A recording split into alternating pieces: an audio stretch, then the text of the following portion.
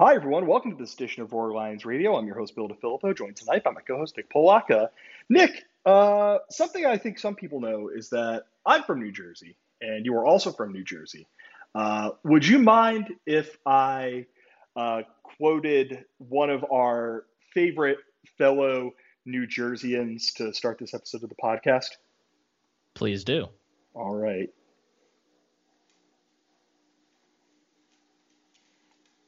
Do you hear that?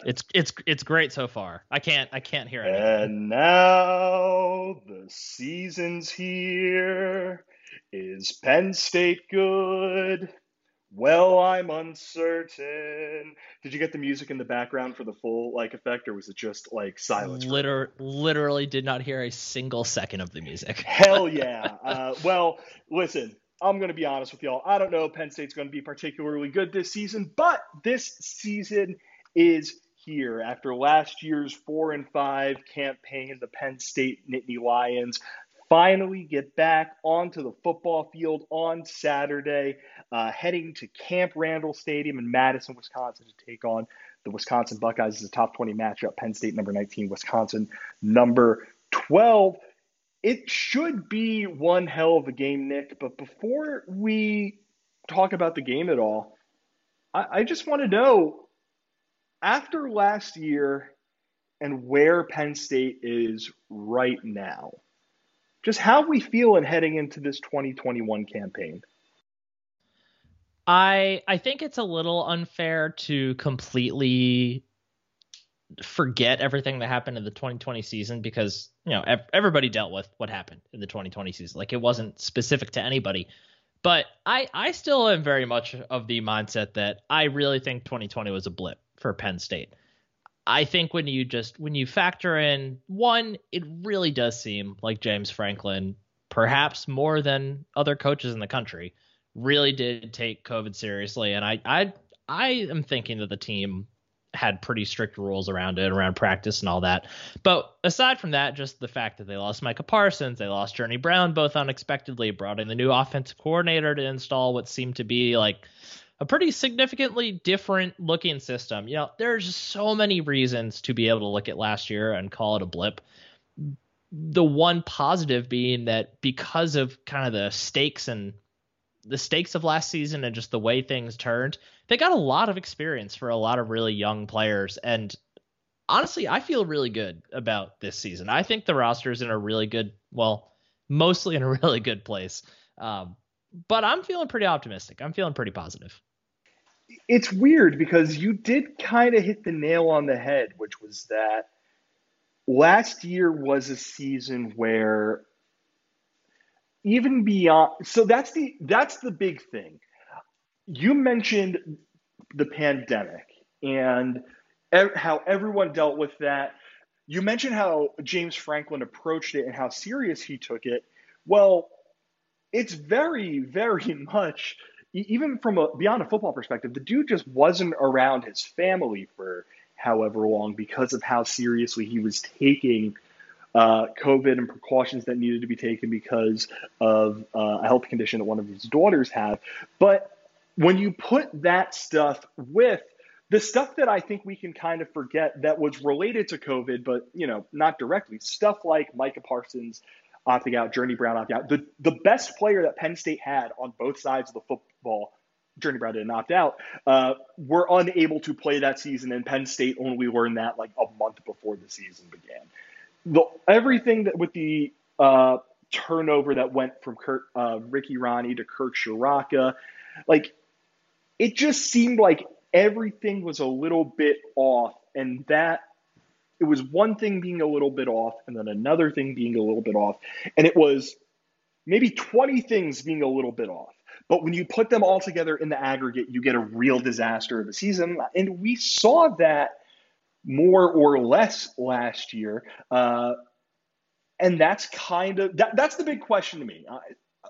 Would you agree with this? The big question facing Penn State this season is they have to prove that everything that you and I just said about last season being such an anomaly and all the little things specific to last season that we think went wrong were actually specific to last season and are not you know, signs that something deeper is running through this program and is going to be an actual problem for the 2021 campaign.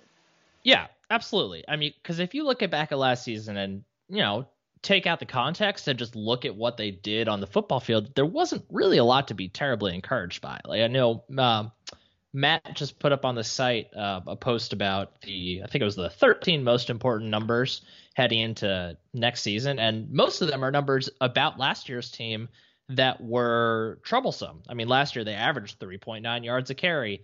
They turned the ball over once every 41.7 plays. They allowed 3.11 sacks per game. They only had 23 receptions for guys not named Jahan Dotson and Parker Washington.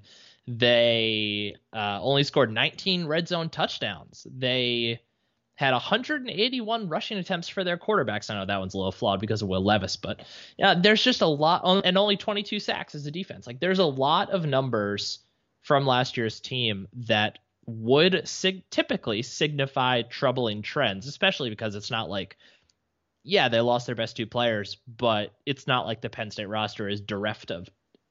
Did I use that word right? Is that word bereft? I think you're thinking of bereft. I was going to say derived, and then I was thinking bereft, and then I combined them. So that's a new word I'm going to use.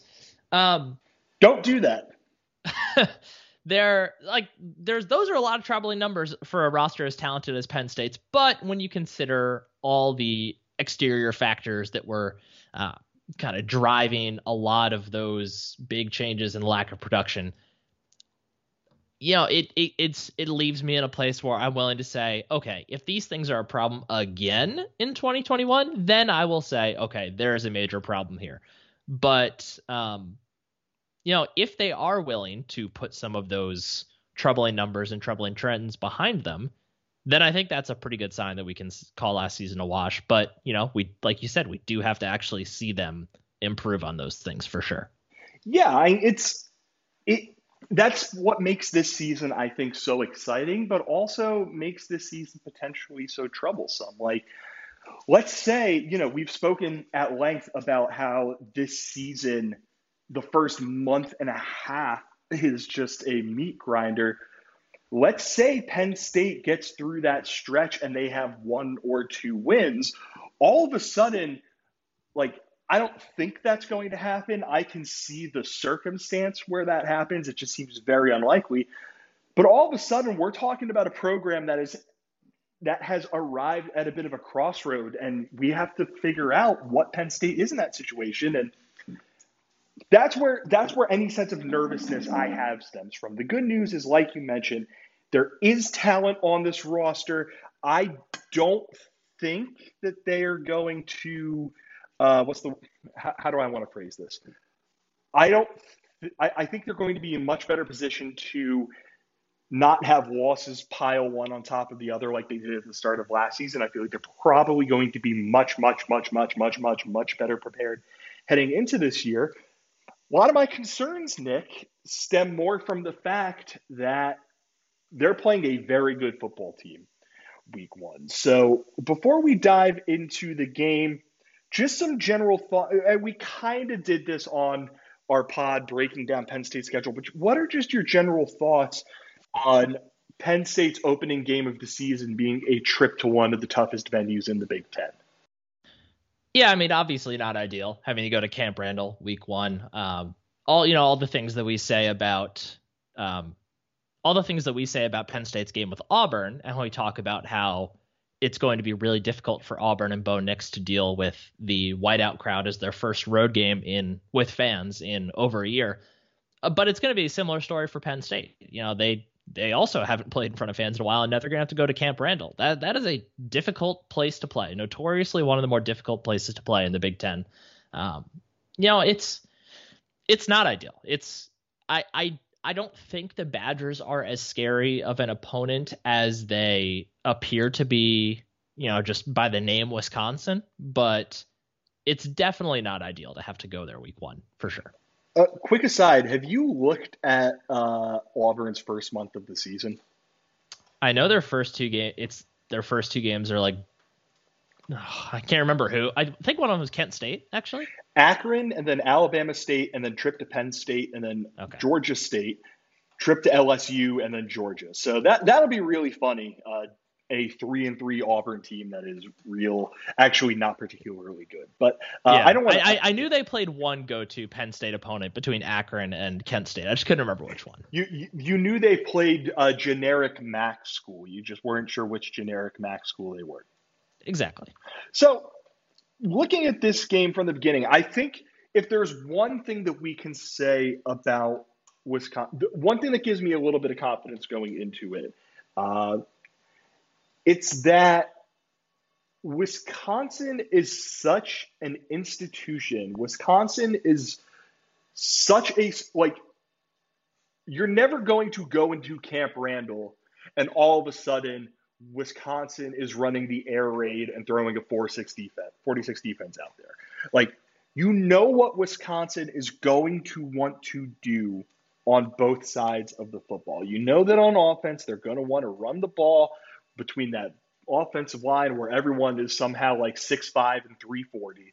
You know that they're never going to try to throw the football in such a way that they're going to be a danger to themselves. Every time Wisconsin throws the football, it's going to be really smart throws, really effective throws that aren't meant to necessarily take the top off a defense, but just to beat you in that death by 1,000 cuts way. And then the other side of the ball, you know they're going to be playing that 3-4. You know they're going to be bringing pressure off the edges. They're going to be blitzing with their linebackers, all those sorts of things. So this game, I think Indiana last year, starting off in Indiana, that was a team where it was up and coming. They had something to prove.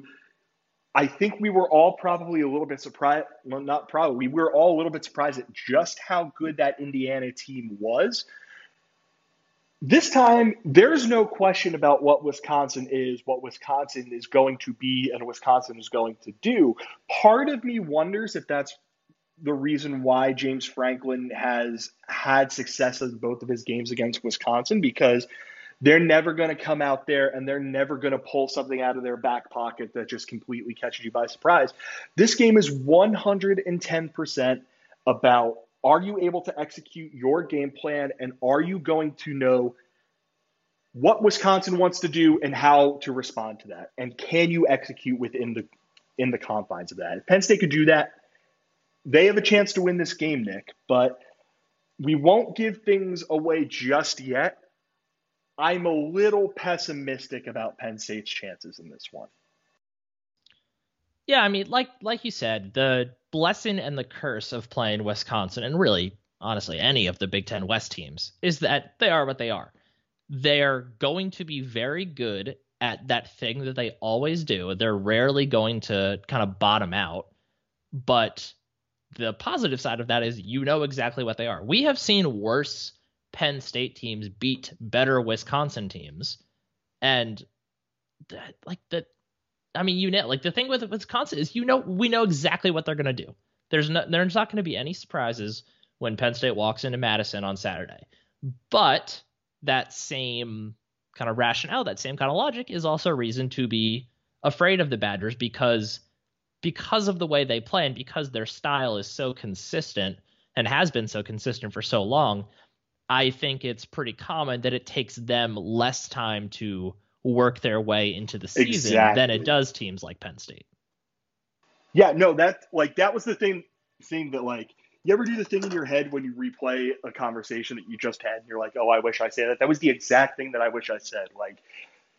While Penn State's going to know what Wisconsin wants to do, well, obviously Wisconsin's going to know what they want to do, and they're going to be able to go out there and do that, I think, very, very efficiently and very, very effectively. But beyond that, Nick, just from a Penn State point of view, we talked about getting Wisconsin early and just what that means for Penn State, or getting Wisconsin early and what that means for how Penn State can approach this. Is there anything else that, as we're heading into this game, just general broad thoughts before we dive into both sides of the football?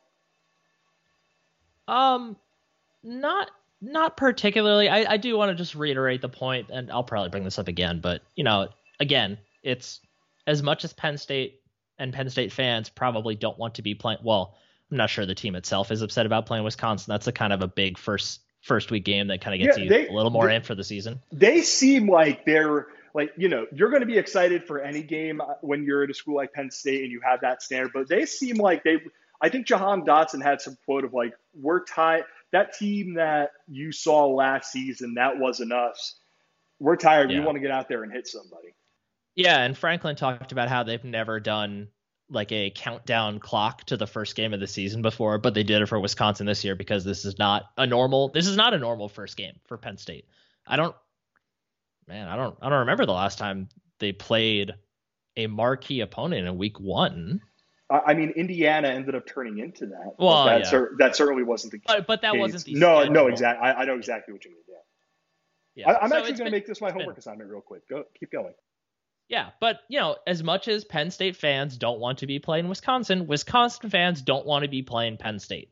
They're going to have a little more comfort knowing that it's at home for them, but it's not like Penn State is a team that you want to be playing. I think everybody and their mother knows that Penn State underachieved last year. Like that is not a fact that is lost on fans. Even fans of other teams. Like everybody knows that they did not play to their potential. And I don't think any opposing fan is walking into this college football season thinking that Penn State or expecting that Penn State is going to be a sub 500 team again. Like that's just not going to happen. So, I think that's an important factor to remember too, that this is a difficult game for Penn State, but it is also a difficult game for Wisconsin. Yeah, I mean, while you were saying that, I was going back to every game Penn State has played to start the season since 2003. This is the first time Penn State has, since at least 2003. I mean, that's just what ESPN's backlog goes to. This is the first time since then that Penn State has played a ranked team week 1. They obviously had Indiana the first game last year. They had that game a few years ago against Appalachian State, that instant classic that I never want to watch again for as long as I live. They had that game against UCF where they went to Ireland. But Penn State has not, at least in the last 18 years, played a ranked team week 1. And who did they play in 2003? In 2003, they started. Or is that just? That's just how far back ESPN goes. Oh, they started that season with some team called Temple. I've never heard of them. Yeah. So they ended up. So this is the first time Penn State's been in this situation in, at the very least, 19 years. This is a really fun test. Like Penn State normally likes to beat up on somebody the first week or two of the year, and then play someone that pushes them a little bit, but. That's part of what made last year such a weird way to start the season. I mean, I'm looking through this again right now. James Franklin came in 2014 rather. They started that season 4-0. 2015, they started that season without loss to a Temple team that ended up being, exceptional and then won their next 5. 2016, they obviously started 2-2 before ripping off a bunch of wins. Since then, in 2017, they started the season winning their first 7. 2018, they started the season winning their first 4. 2019, they started the season winning their first 8. Penn State's just not a team that gets these kind of major tests early on in the season. And, I don't know, Nick, now that we're talking about it, I think I'm getting a little more fired up about it. Yeah, it's fun. Like, this is a fun way to start the season. I wish they would play marquee opponents week 1 more often. Just the start to the season is a lot more fun when you get to immediately go in and be rooting for and watching a big game instead of watching Penn State play, Akron or Pitt or, did I say that? Ooh. Oh yeah. Don't be mean to Akron, Nick. Yeah. That's unfair to them. But at the same time, let's face it, there's also a bit of a selfish motive behind this where I think, obviously, like any Penn State fan, I wouldn't be happy if Penn State loses, but I'd much rather if they're going to lose to Wisconsin, they do that in, say, week 1 than, I don't know, week 11. And that there's still time for them to build off of this and learn from this. You know what I mean? So I'm not. Yeah, that's fair. Yeah. Yeah. So, this game's going to be fun. Just the fact that it is happening is fun. Those nerves are also excitement, all these various things. let's talk about the game a little bit, Nick. And we're going to start with, we're going to break this down when Penn State has the ball, when Wisconsin has the ball. Start by what are you looking out for when Penn State has the ball and the Nittany Lions are going out there against a Wisconsin defense that was fourth in SP plus last year? Yeah, so I think a couple things. One, I'm curious to see if Penn State is able to run the ball against the Badgers because they were a very good rushing defense last year, and I'm assuming they will be again. You know, Jack Sanborn's back. Leo, how do you say his name? Leo Chenal is back. I believe so. Yeah, I mean they lose what's his face, the Loudermilk, but I mean it's Wisconsin. They're going to be able to defend the run, and I'm curious to see one, how effective Penn State is able to run the ball with, I assume, mostly Noah Cain. And I'm also curious to see how much they stick to it. Like if they're not having much success early, how much are they going to press in that part of the game? But more than anything, I'm interested to see Sean Clifford and curious to see what the passing attack looks like and what areas of the field he is mostly looking to go after. We talked on our previous pod about how back in 2019, Clifford really went after the deep part of the field quite a bit, especially with KJ Hamler, and how that evaporated a little bit in 2020. So I'm curious to see where are Clifford's eyes most often, and little things like just watching his feet and his footwork and seeing how well the line holds up. And it really, most of my interest lies in what the passing part of this offense will look like against a defense that is stronger against the run than the pass, but it's Wisconsin. They'll be able to defend in all ways. My interest stems from just looking at Wisconsin's depth chart on defense. It goes across its front: redshirt senior, junior, redshirt junior. Linebackers: sophomore, redshirt senior, junior, redshirt senior. Secondary: redshirt senior, redshirt senior, redshirt senior, redshirt senior. So we have lamented about this, Nick, and you just mentioned it in your little, in what fascinates you. The lack of big plays is something that it's very obvious to me James Franklin missed that from Penn State football last year. I mean, it was something that we heard him mention on a few occasions, Penn State's inability to make those sorts of big plays. But the two things that we know James Franklin likes to keep an eye on, at least when it comes to the offense, is, are you able to win the turnover battle? Are you able to get enough big plays? And when I look at this Wisconsin defense, it is like tailor-made to not be the kind of defense that you could get game-breaking stuff against. They have veteran guys at every level of the defense. Pro Football Focus put out its preseason All Big Ten team, and they had second-team interior defensive lineman in Keanu Benton, a pair of second-team linebackers in Jack Sanborn and Leo Chenal, and a third-teamer in Faion Hicks in the flex D position. So Wisconsin's going to have a lot of guys who are not going to be fooled by what Penn State wants to do, who are going to be designed, if Penn State takes those high-risk, high-reward shots, to be able to shut them down, to prevent those from happening, and to keep Penn State from getting the kinds of plays that I think we all want Penn State to be able to pull off this season. So for me, it's, can Penn State respond to that? Does Penn State keep trying to do those sorts of things, even though Wisconsin's defense in front is going to get into the backfield? Wisconsin's secondary is going to stay very disciplined. They're going to be able to move things around and confuse Sean Clifford before the snap. And does Penn State keep trying to go after that stuff anyway? I don't know. Does Penn State decide, all right, we're not going to be getting that. We're not going to be able to take the top off of this defense. Let's just ride our running backs this game. Let's have Sean run it when he can, and when he has to throw it, it's 8 yards to Brenton Strange. It's 8 yards to Jahan Dotson. It's 8 yards to Parker Washington, that sort of thing. And I think that'll be a really good way to guide how this is going to go, because if Penn State is able to get the stuff it wants to get, I think it's going to look really, really, really good for the Nittany Lions in their in their attempts to put points on the board. And with this game, are there any players, other than Sean Clifford, because we're always going to point to Sean Clifford, who really interests you on Penn State's offense as we're heading into this one? Yeah, I think the first one for me is Parker Washington.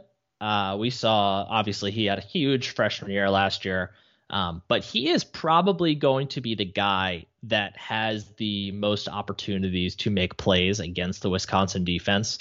Just like you said, unless you're Syed Blacknall and Wisconsin's breaking coverage is deep, you typically don't beat the Badgers on deep balls and long plays like that through the air. But the way you can generate big plays against them is by, scheming your guys open and getting your playmakers the ball in space. And for Penn State, one of those key guys is Parker Washington. I think he's going to have a little bit of space over the middle because for as good as Sanborn and Schnall are, they're more great because they can clean up basically everything in front of them. I wouldn't call them the best. I wouldn't call them like the premier pass coverage linebackers in the conference. So, if I almost said Saunders. I'm already thinking about Caden Saunders for the next few years. Man, I think I've mentioned this to you. I now live, probably 15 minutes away from where Saunders goes to school. I cannot wait to go catch one of those dude's games. Yeah, it's going to be really interesting to see when he gets here to see kind of what they do with him and Parker Washington together. But yeah, so Parker Washington's one. I think he's going to find some space over the middle. I wouldn't be surprised if he's the leading receiver on the day. And then I think the other guy I'm really watching for, like you mentioned his name, is Brenton Strange. Kind of for the same reasons. I think, yes. All right, Mariners just finished a 1-0 shutout over the Astros. Let's go. If there's one thing that Nick and I can agree on in professional sports, it is that the Houston Astros stink. The Mariners just shut out the Astros 2 days in a row. I'm not sure the last time the Astros got shut out in back-to-back games. So you're Seattle Mariners, ladies and gentlemen. Well, if they run into the Yankees during the playoffs, it will happen to them there. Yeah, we'll see. Yeah, so Brenton Strange, for the same reasons as Parker Washington, more or less. Those are the types of players that will typically have the most opportunities against defenses like Wisconsin and Iowa and Northwestern. That it's just that type of game, that 8 to 14 yard passing game range. So those are two guys I think Penn State fans should be looking out for to have big games on Saturday. So I don't disagree with any of those, but I'm going to go in a slightly different direction and say the guy that interests me the most is Mike Miranda, because Miranda is going to be taking over the center job this year after that was Michael Mennett's post for however long, and he's going to be taking it over on the road in a loud, raucous stadium against a team that is going to have a zero technique, that big old nose tackle in Keanu Benton lining up directly across from him, with a defense that's going to be moving guys around, that's going to be trying to catch them off guard pre-snap. And oh, by the way, it sounds like Penn State's going to be going under center this year for the first time since Christian Hackenberg was in Happy Valley. So you put all that stuff together, and being a brand new center seems like it's really going to stink. So I'm really interested in whether or not Mike Miranda is going to be able to help Sean Clifford out pre-snap as he's learning all these things about this position and really getting used to this position, especially in a place that is just hell for centers. Like, hearing things and seeing things in Camp Randall when that place is rocking is not particularly easy. And yet he's going to have to get all this stuff down on the fly. He's a really interesting guy for me as we're trying to figure out, is this Penn State offense going to be able to keep its head a little bit? Because that's just going to be a really hard thing. And Sean Clifford having that little bit of extra help from a brand new center, I think is going to be really, really fun to watch. Moving over to the other side of the football, Nick, Wisconsin's offense was not particularly stout last season. The Badgers were 43rd in offensive SP plus. If you want to know how bad that is, Penn State's offense, which I think every single one of us hated watching last year, was 26th in offensive SP plus. I learned in our conversation with Jake and Drew, gave us some insight into Wisconsin, that Graham Mertz, their starting quarterback, actually hurt his shoulder during, I think, their second or third game of the year and played with that. So that opened my eyes up a little bit. But this Penn State defense, with how light it is along the defensive line, going up against a big old beefy offensive line for Wisconsin, I have some concerns. What are you going to be looking out for when Penn State is on defense in this game? I think first and foremost, whether or not the defensive line is going to be able to create pressure without linebackers or secondary players blitzing to help create that pressure. You mentioned Graham Mertz. We like you said, we played really well. Obviously, he started last season 20 of 21. But then I think I remember hearing something about him getting hurt. It just wasn't really talked about that much. But even with that, we still don't know who Graham Mertz is. One day against Illinois does not really tell the whole story of what he is or can be as a quarterback. So, he's pretty much an unknown, I would say. But if Penn State is not able to put any pressure on him without leaving guys open, that's a recipe for disaster for any quarterback, let alone a quarterback with some significant arm talent with a team that can also run the ball, presumably pretty effectively. I assume they'll be better at running the ball this year. So if the front four is not able to generate pressure, that would set off alarm bells in my mind. So that's going to be the main thing I'm watching for, whether it's Arnold Ebiketie or Nick Tarburton off the edge or Hakeem Beamon, who we got confirmation has been on the interior the entirety of training camp. He's the size of defensive end. Matt Filipovitz is in shambles somewhere. He was actually, like, all jokes aside, he was actually really upset about this. But yeah, you have this dude who's the size of defensive end, and we're not talking like a defensive tackle like Kevin Givens was an undersized defensive tackle. Hakeem Beamon is actually an undersized defensive tackle. So I'm really interested to see how they end up using him and how much he actually plays. Like, I'm curious to see where in the rotation he is.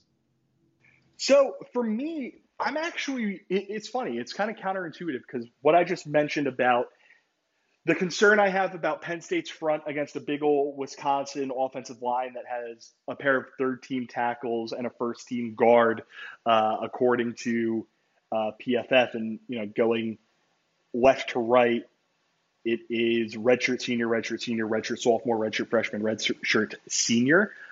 I'm actually fascinated in this Wisconsin passing game because what we just mentioned about Mertz and how solid of a player he was before he ended up getting banged up. He's just an accurate quarterback. He's a smart quarterback. I think he's better than what we expect. Copy and paste Wisconsin quarterback not named Russell Wilson to be in here. I obviously don't think he's Russell Wilson by any stretch of the imagination, but that's neither here nor there. He's a guy who's played a bunch of football. He's a guy who's been in their system for quite a while. He's not the kind of guy who I think is going to be completely caught off guard by a really fast, really talented, really aggressive Penn State defense. This Wisconsin passing game, though, has some really good options. They have Kendrick Pryor and Danny Davis Jr., a pair of guys who have played a lot of football for Wisconsin. They both dealt with injuries last season, but the year before that, both of them, again, played a whole heck of a lot of football. Davis caught 30 balls for 250 yards for them last season. Pryor wasn't quite as productive, 278, but two guys who know what they're doing out there. And add in Jake Ferguson, who very well might be the best tight end in the Big Ten, a guy who last season did put up some numbers and did play a good amount of football, 30 catches, 305 yards, and 4 touchdowns in 7 games. And again, I don't think Wisconsin is going to come out running the air raid or anything like that. But this could be a strength-on-strength battle. This could be a solid, capable passing attack against a Penn State back seven that I know you and I, Nick, are both really, really excited to watch this season. I want to see how Tariq Castro Fields bounces back after a rough year last year. I want to see how Joey Porter Jr. builds on his breakout campaign last year. I want to see how guys like Curtis Jacobs and Brandon Smith are able to take that next step forward in their progression as players, which I think involves getting a lot more comfortable against the pass. So that's fascinating to me. Are there any players on Penn State's, we won't talk about guys on Wisconsin's offense, any players on Penn State's defense who you are particularly interested in watching during this game? Yeah, I mean, Beeman is one, but I already talked about him. The other guy I really am excited to watch is Joey Porter Jr. because we saw him play really, really well in 2020. But, it was a somewhat abbreviated campaign for him. I don't remember exactly what week he got hurt, but, it wasn't a full season. And obviously, it was only his first season getting some legitimate run on the field anyway. So we have talked about how immense his potential is and how well he did play when he was healthy in 2020. So I'm really interested to see how that translates to him in 2021. Another year older, another year in the system. Typically, that means better things. And he has been tabbed by, a lot by us, but also by other people in the know in the Big Ten at large, by somebody who could be a potential all-conference type performer. And Graham Mertz, like you mentioned, it's not the air raid, but Graham Mertz is there to throw the football. Like he has the arm talent to be a very good quarterback. So he is not just going to be someone who wants to stand back there and hand the ball off every play. He's going to throw the ball. And one of the guys he's going to be throwing at is Joey Porter Jr. There really isn't a weak link on this defense. So it's not like they're going, or on the secondary, excuse me. So they're not going to just pour passes in one direction necessarily. So anytime I see the ball in the air going towards Joey Porter Jr.'s side, I'm going to be watching very intently and very excitedly, honestly.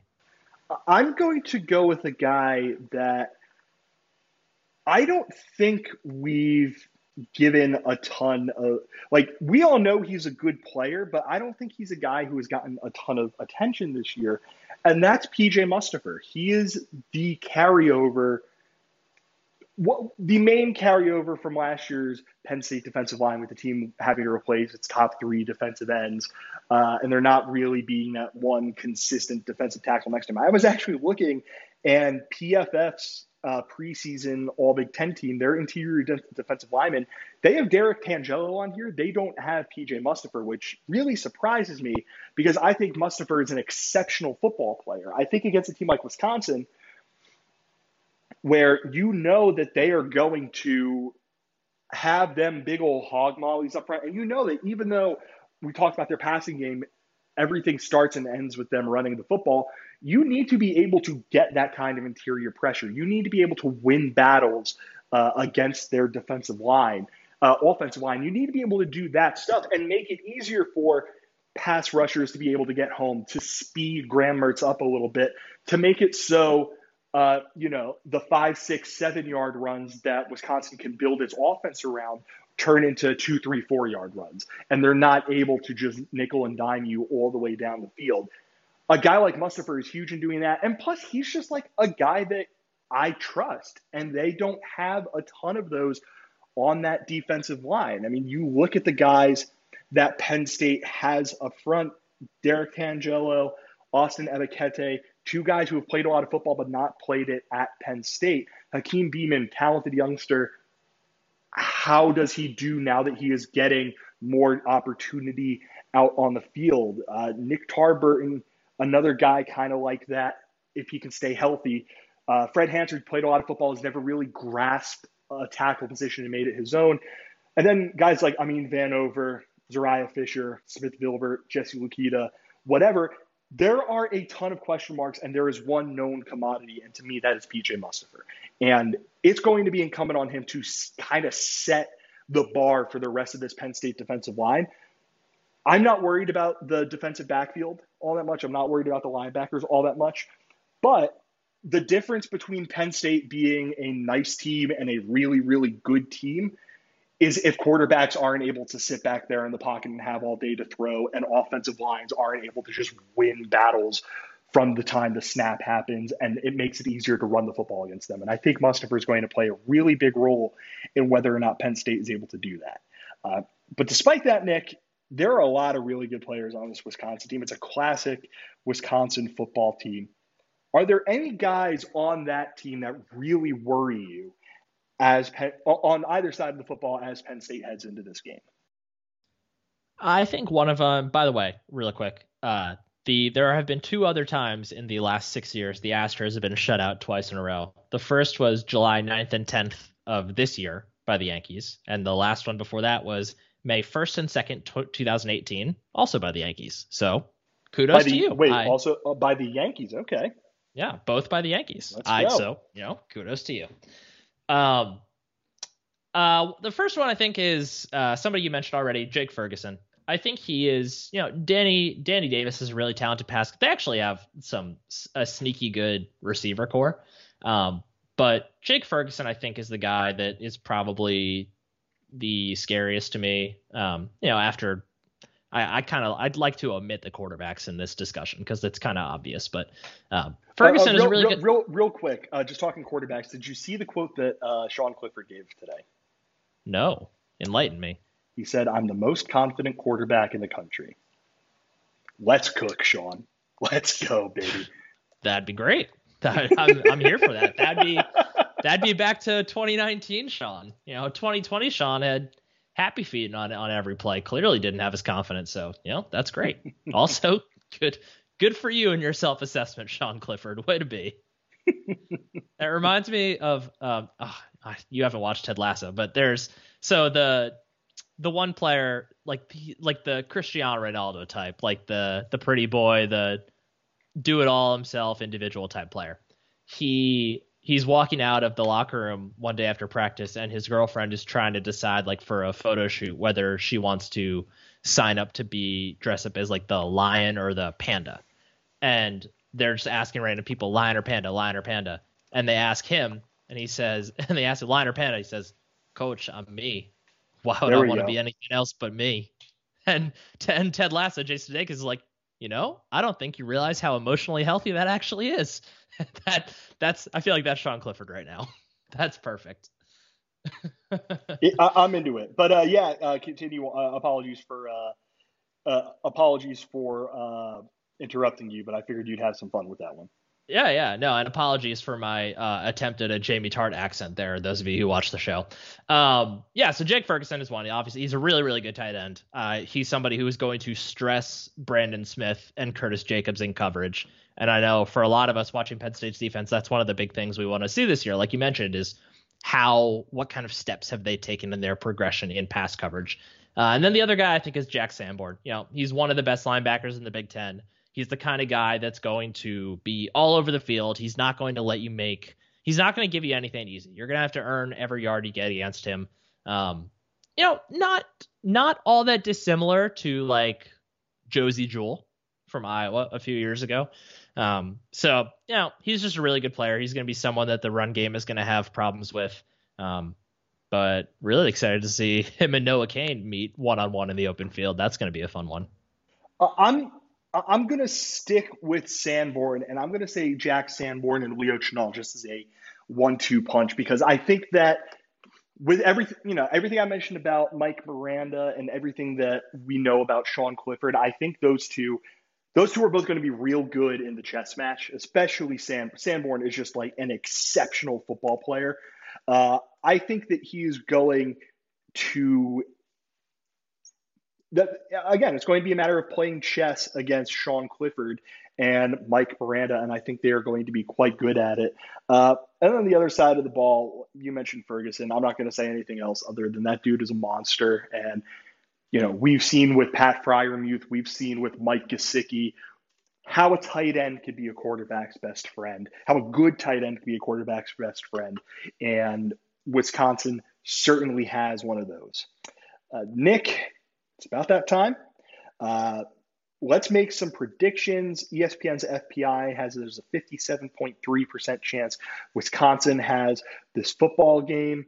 wins this football game. Our friends out in the desert have Wisconsin -5.5 with an over/under of 50. Our pal Bill Connolly by SP Plus has Wisconsin 27, Penn State 23. By all accounts, this seems like a game that people think is going to be a real close game. What are you thinking with the prediction? What do you think about that 5.5 number? And do you think Penn State's going to be able to pick up a win in Camp Randall? So I feel like I've alluded to my thoughts on this game pretty well throughout the course of this podcast, but I feel pretty good about this for Penn State. Now, we've talked about all the things that are going against them. Wisconsin's typically a team that starts the year, not fast. Wisconsin doesn't really do anything fast, but they start the year on level ground. They start the year knowing what they're doing. Starting on the road at Camp Randall, not ideal. We still have a lot of questions about Penn State, particularly Sean Clifford and what the offense looks like. But I used this line earlier in the podcast. We have seen worse Penn State teams beat better Wisconsin teams. I think this is just one of those things. James Franklin, as a coach, understands what he has to do to beat Wisconsin. It's the give and take of playing the team that doesn't change their scheme ever. Like they know what they are, they know what they have to deal with, they know what they have to do to win. I think that Penn State wins this game in an exact reverse of what Bill Connolly's SP Plus ratings have this. I think Penn State wins this game 27-23 going away. You were a bit more optimistic than I am. To me, the way that Wisconsin plays, the way they are going to push Penn State from the jump, where this game is taking place, and then just the sheer fact that there is certainty about Wisconsin that I think Penn State doesn't have. Like, despite the fact that Wisconsin likewise had a subpar by their standard season last year, it feels to me that Penn State's 4-5 year is under far more scrutiny than Wisconsin's 4-3 years. So I think Wisconsin wins this game. I think it is not a particularly fun game. I think it's something in the ballpark of 31-24. I think Wisconsin just is able to cover the spread. But the big thing for me is that I want to see Penn State show something. And I want to see Penn State look like a team that isn't still hung up on last year. And that's something I think they could do even if they end up losing this football game. I think they will, but I also think that we're not going to leave this game feeling like the entire season is doomed, which might have been the case last year in the aftermath of the Indiana game. So that's where I'm at. Do you think I'm crazy? That is important. No, I don't. And I forgot to mention this in mine. I do not think this is going to be an aesthetically pleasing football game. I think it's going to be great for watching defense. But yeah, I think both offenses are going to struggle a bit with the opposing defense. So that's it for the Penn State game. Let's do a real quick run through of the Big Ten. We probably won't want to talk too terribly much about the various games on here because it's week one. And proof of that, first game, Temple, Rutgers, 14.5-point favorites over under 52. Nick, the ticket price game makes its debut in the first game of the season. What do you think? For those of you who are new to the podcast, the ticket price game is where I look at the cheapest ticket that is available on StubHub, and Nick has to guess what it is. Nick, what do you think the cheapest ticket is for this game at must have been the newly renamed SHI Stadium? Wait, did it have that name last year? I don't remember. Neither do I, but give me a sec. What was it before this? It was it was a High Point Solution Stadium, no? That's right. Yeah. Give me a second. Okay. I'm trying to see. Okay. So 1994 to 2011, Rutgers Stadium. 2011 to 17, High Point Solution Stadium. 2018-2019, HighPoint.com Stadium. And now it is SHI Stadium. Listen, Rutgers, but real quick. You don't want to be that close to a word that means crappy in your team name when your stadium name when you were Rutgers. Someone Naming stadiums after full website domain names is such an underused It's great. underused thing. And now, yeah, God damn it, Rutgers. Nick, ticket price game. What do you think? Okay. Let's see. Well, I mean, in Piscataway, I feel like there's more hype. Hard to say. I'm not in New Jersey, so I can't sample the local feel, but I feel like there is a little more hype around this program than normal with Schiano back. What is this year? Is this year 1 or 2 of Schiano? I don't even remember. 2. Was he there last year? Okay, yeah. So year 2 of Schiano. They showed some positive signs last year. I mean, they beat Michigan, didn't they? I think they might have. Yeah. So, I'm going to guess $12. Ooh, we are sorry. By Price is Right rules, you lose. It is $8. That was my first instinct. Yeah. But yeah. I mean, that shows how low our standards are for this game. But that's not bad. Any thoughts on the game itself? No, I think 14 points is probably too much of a spread for 2 below average teams. Yeah, but yeah. Moving on to an actually interesting game. And Nick, I don't care about talking about the game here. I just want to talk about the point spread. First, the Rutgers game was Thursday at 6:30 p.m. on BTN. Thursday, 8 p.m., Fox, Ohio State heading to Minnesota. The spread is Ohio State minus 14. I think Ohio State might double that. Yeah, I get why Minnesota will be better, should be better, but they were so bad last year that I'm like 100% on the wait and see train for them. I wouldn't be surprised if it was close. Ohio State's dealing with their own stuff, right? Brand new quarterback, an entirely brand new linebacker. I mean, not entirely. Their linebackers did play last year, but a entirely new set of 3 linebackers. Guy Tyler Friday, they were counting on contributing a bit on the defensive line out for the year, but it's still Ohio State. They could roll out of bed and beat Minnesota by 20 points if they wanted to. I wouldn't be surprised if it was close at halftime, but yeah, I think Ohio State wins this game by like somewhere between 24 or 20 to 30 points. Yeah, that seems fair. Friday, September 3rd, 9 p.m. kick on ESPN. Michigan State heading to Evanston to play Northwestern. Northwestern 3-point favorites. Do you have anything to say about this game, Nick? Whose idea do you think it was? It said, it'd be great for a Friday night. At 9 Michigan p.m. State Northwestern.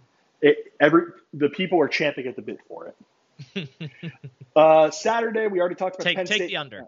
Yes, take the under. Over-under is 46. Doesn't matter. Take the under. Saturday, we already talked about the Penn State game, noon on Fox. Also at noon on ESPN. Western Michigan against Michigan in Ann Arbor, Michigan. Line, Michigan is a 17-point favorite. I have zero thoughts about this game, Nick. No, I wouldn't be surprised if Western Michigan covered, though. I mean, I just don't think Cade McNamara is all that good. No, absolutely not. Hey, speaking of not all that good, noon on BTN, Fordham travels to play Nebraska. There is no spread on this game. I think you are with me in that you want Fordham to win this football game. I mean, I did take Nebraska in my Big Ten Survivor pool. Yeah, look at the slate of games. I kind of had to. Like, my initial instinct was, my first 2 instincts were Rutgers and Michigan, but I wasn't like 100% confident in either of those. I'm pretty sure Nebraska can beat Fordham. I think I agree with you. I hope not, because again, that would be very funny. It would be hilarious. Yeah. To be clear, if this is how I lose the Big Ten Survivor pool this year, totally okay with that. I forgot that Fordham's head coach. Oh no, it's not Andrew Briner, former future Penn State offensive coordinator Andrew Briner. He Is not there. Interesting. Where is he right now? Well, because He he worked was for the at Eagles. He he worked for was at the Eagles. Mississippi State with Moorhead. Yeah, he is now at FIU. He's Hmm. offensive coordinator and wide receivers coach. Andrew, get your act together. You're going to be offensive coordinator in Happy Valley someday. That's Actual true. good football game alert. 3:30 p.m. kick on BTN. Number 17 Indiana traveling to Kinnick to play number 18 Iowa. Line is Iowa -3.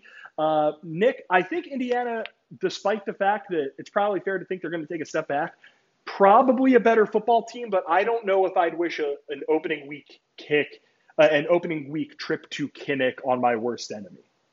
Yeah, I've gone back and forth on this a couple different times. My initial thought was, easy money on Indiana there. I don't know if they'll win, but I'm pretty sure they'll keep it within 4. And then I waffled back a little bit because I thought to myself, it is Iowa at home. They're going to play good defense week 1. But the thing I keep coming back to is, it seems like Michael Penix is healthy. And if he's healthy, Michael Penix has a legitimate claim to best quarterback in the conference. So I have a hard time betting against that. But at the same time, Indiana is going to regress. Like, there is maybe not like record wise, but there is a lot of regression that is going to happen. They are not going to turn teams over at the incredible rate they did a year ago. So I am tempted. I think I'm going to settle on Indiana plus the points, but Iowa winning the game. That seems fair. I mean, I do you hear that or No. sorry? I had a fantasy football. I have a fantasy football draft starting in 3 minutes, and I had loud Yahoo music. But yeah, I think Indiana put this game on a neutral field. Put this game in a few weeks, and I'm going to feel a lot better about Indiana. But I'm just always going to be a little bit weary about someone going into Iowa. And we talked a second ago about how Wisconsin, they know how they're going to want to play. They're a big advantage that they're going to have is just having such a set identity. Well, that's Iowa football to a T. And while I think Indiana brings back a ton of guys from last year, the big one, Michael Penix, is going to be getting reintegrated to football. They have all the pressure on them, I think, is the team that has to prove they weren't a one-year fluke. So I'm going to take Iowa to win that game. Next up, a pair of games that are the exact same game. 3:30 p.m. on ESPN. West Virginia goes to Maryland. Line is WVU -3. 7 p.m. on FS1. Oregon State goes to Purdue. Line is Purdue -7. I say they are the exact same game, Nick, because they are two matchups of Power 5 teams, and I care about absolutely zero of the teams in this football game. Yep. Only thing I care about there is taking the over in the Oregon State Purdue game. That seems fair. And then the best game of the week, the game that I know I'm going to be watching intently, 7:30 p.m. kick on BTN. UTSA traveling to Champaign Supernova, Illinois, to take on the Fighting Illini, the 1-0 Fighting Illini, which are 5.5-point favorites. And Nick, do you know why I care so much about the results of this game? I do not. I'm racking my brain, but do you know how funny it would be if UTSA was able to beat Illinois a week after Illinois beat Nebraska? Oh, well, yeah, sure, of course, yeah. That would be amazing. Yeah, so I think we're all going to end up rooting for that to happen, even if that probably isn't. I mean, Illinois is probably going to win. Burt Ball's going to move to 2-0 on the year, but neither here nor there. Yeah, I'm totally here for Illinois. Aside from, we play Illinois. Penn State plays Illinois this year, don't they? Yep, homecoming. Yeah. Aside that one, I'm totally here for Illinois doing big things in the West this year. Why not? Yeah, let's have a fun first year of Burt Ball in Champaign, and let's have a fun first week of Penn State football, everyone. Nick, any final thoughts before I wrap up? I am ready for just a normal college football game with fans in the stands. I'm excited. Let's go. I'm excited for this season to begin, and I hope you are excited for this season to begin, everyone. Thank you very much for listening to this edition of Roar Lions Radio. As always, make sure you subscribe to us on whatever your podcast platform of choice is. If you're an Apple Podcast user, please go and give us a 5-star review. Keep reading and supporting our site. Follow us on all of our various social media channels. And as always, make sure you are heading to our store and buying some shirts. one last time, thank you for listening to this edition of Roar Lions Radio. For my co-host, Nick Pollock, I'm Bill DeFilippo. Take care, everyone. Go State.